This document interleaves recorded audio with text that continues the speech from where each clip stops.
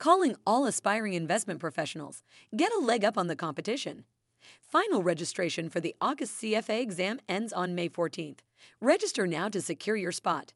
The CFA designation is of gold standard in the investment world, opening doors to high-powered careers and impressive salaries. Head over to cfainstitute.org to register. Don't wait. Take control of your finance career today. Hi, my name is Margaret Franklin, and I'm the President and Chief Executive of CFA Institute. I'm excited to welcome you to this podcast series, which will tell the diverse and inspiring stories of some of our charter holders from around the globe. In this first episode, we'll hear Sibil Patri's charter story, a story of struggle, grit, and perseverance in the face of some real challenges. So I kind of had three things going against me: my age, my gender, and my ethnicity. So it was extremely important for me to prove to myself that I could do it. As a female leader in this traditionally male-dominated field, I feel a personal connection to Sibil's journey to earning her charter and can relate to her investment management career path. Let me tell you a little bit more about Sibil's background. She's a CFA and Kaya charter holder and works as the Vice President of Corporate Strategy at American Century Investments. At work and in her community, she's a leader in championing diversity, equity, and inclusion. Her story begins with her parents' journey to America. My parents immigrated to America from Kerala, India, with nothing really but a couple of suitcases. And it sounds extremely cliche, but it's true. We come from a poor dirt road village in South India. And my dad had a high school education, but he's the smartest and most hardworking person I know. At one point in his life, he worked for 4 years straight. Her father's job for the entirety of Sibil's childhood to this very day is running a convenience store. So he often took me to the store, even when I was a baby, and I used to nap on the floor while my mom was working her shift as a nurse. And he took care of us and his own parents and 9 brothers and sisters who were back in India at the time. So can you imagine being responsible for that many people and not complaining about it? My dad and my mom, they have grit. That very convenience store is where Sibil's charter story begins. I've worked in my dad's store for as long as I can remember growing up. So we had a few lotto machines, we had cards and gifts, candy, gum, and things like that. I would work after school and on weekends instead of doing the typical resume building stuff like playing sports or joining clubs. I helped stock items, I attended the register, I played lotto numbers, I blew up balloons, and I even cut keys. And I just really liked interacting with people. I liked being around my dad because other than that, he worked all the time. So I never really got a chance to see him. So it was just quality time with my dad as well. While Sibil's mom and dad wanted something better for her and dreamed of her forging her own way in the United States, they couldn't afford many of the developmental programs that could start her down a career path. I did have aspirations, and there were a lot of things that my parents couldn't really give me. I remember wanting to take piano lessons and begging my parents for piano lessons. And I went once, and I still remember it was like $30 for half an hour. And they said, this is too much money. And I went to one lesson, and that was it. We couldn't afford it. But I also think that I was really, really fortunate because my parents did want me to get a good education and do something more than they had for themselves. Sibil's family remained dedicated to her future and made sure she went to college. And it was there that she discovered a love of finance. And then I said, okay, this is great. I actually really enjoy doing this. And it kind of makes sense because of the math background that I had and I really liked. And I grew up around money and I wanted to earn money and figure out how to make more money and, capitalism and things like that. Sibil graduated from Pace University with a degree in finance. But facing the struggle so many new graduates do, she couldn't find a job right away. And that's how I ended up going back and working with my dad again. And honestly, my dad was pretty disappointed that I graduated and was still working at the store. I mean, he welcomed me to work there, but it just didn't fulfill the dream he had for me. He didn't want me to take over the business. He wanted more for me. So he said to me, maybe you can at least get a job as a teller at a local bank. One day, Sibil's dad gave her resume to a customer who came in regularly. He happened to be an assistant branch manager at North Fork Bank. What neither Sibil nor her father knew is what would happen next. Nick, who was the assistant branch manager, actually sent my resume to the headquarters of the bank, and it ended up in front of Dave Kurtzman, the hiring manager for the analyst program there. One day the phone rang, and it was a hiring manager from North Fork Bank asking Sibil to come in for an interview. And I needed a piece of paper to write down the interview information. So we used to use the lotto paper as scrap paper throughout the day. So it's very typical, like a Post-it note for us. Sibil still has that blank lottery ticket with names, dates, and numbers written on the back, marking her first interview. She's held on to it because it signifies so much to her beyond being her winning ticket. Some people were just born with a winning lotto ticket, right?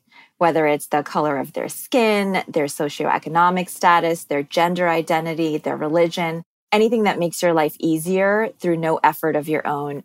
So others that weren't born with this privilege have to, one, work really hard, and two, sometimes just get really lucky. And they still might not end up being successful, right? So for me, the lotto ticket represents that I worked really hard, but I still needed that luck to be in front of the right person at the right time. After completing rotational analyst program, Sibil was hired full-time at North Fork Bank, managing investment portfolios. She was still in her early 20s. I absolutely loved everything about investing, and I was still very much in learning mode. And I had a great boss who taught me about being patient and rebalancing portfolios. And I was always very passionate about learning as much as I could and continuing my education. Sibil decided to get a master's in finance from Baruch College, and that's where her path to her charter began in earnest. Sibil had decided to get her charter as soon as she had completed her master's, but was filled with doubt as to whether she could pull it off. It was a class with Professor Joseph Anochi that gave her the confidence to take the Level 1 exam. Professor Anochi's class was very challenging. I would say it was the best CFA prep class ever. His exams were really tough, but they were fair. And I still remember the nerves and the anticipation before sitting for his exams. It was almost identical to sitting for the CFA exam.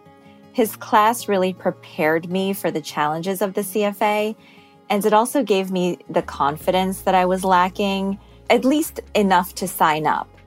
Something that I admire about Sibil is her honesty and openness about her ongoing struggles, facing her doubts, and her abilities to measure up. I wasn't a very confident person, and that's actually still something that I work on to this day. I knew that I could work hard, but I wasn't sure if I was inherently smart enough to pass. I didn't go to an Ivy League business school. I didn't have tutors or mentors to show me the ropes. So I didn't really have anybody telling me that I could pass this test.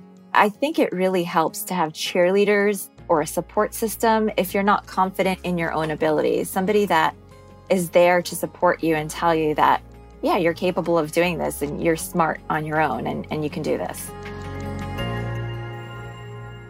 Sibil's motivations behind the charter were similar to so many candidates who chose this path, driven by a love of finance and the desire to become the best professional they can be.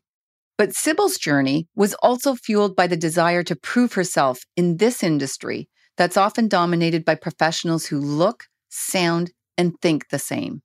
There was one person on my investment committee at North Fork Bank that really gave me a hard time, and he happened to be an older white man. He didn't take me seriously, and he talked down to me. And instead of trying to teach me what he knows, he just seemed irritated that I had a seat at his table. So I kind of had three things going against me: my age, my gender, and my ethnicity. So it was extremely important for me to prove myself, particularly to him, but also to other people. So Sibil decided to take the next step in her career and began the challenging journey of studying for the Level 1 exam. I studied really hard. I made myself an Excel spreadsheet schedule. I committed to studying 3 hours every day after work and 8 hours on weekends. I didn't go to parties and I declined social activities and events for when I was studying, especially for the last couple of months leading up to the exam. And I literally wrote notes to myself in the margins of my study notebooks. I would write down things like how many days I had left. And I used to write things like, you cannot fail, you have to pass. And it wasn't even inspirational. It was almost, I feel like I was like threatening myself or something. I probably put too much pressure on myself looking back at it, but I was my own cheerleader, I guess. The process to become a CFA charter holder is difficult. My first attempt at level 1, I was a brand new mother and I put my head down for what I thought was just a moment. And when I woke up, it was clear I had slept through most of the morning exam. The challenges we face can sometimes call into question our ability to persevere, to make it through, and to ultimately join this community of investment professionals. I feel imposter syndrome every day. And it's just the feeling that, somebody's going to call you out or figure out that you really don't know what you're doing.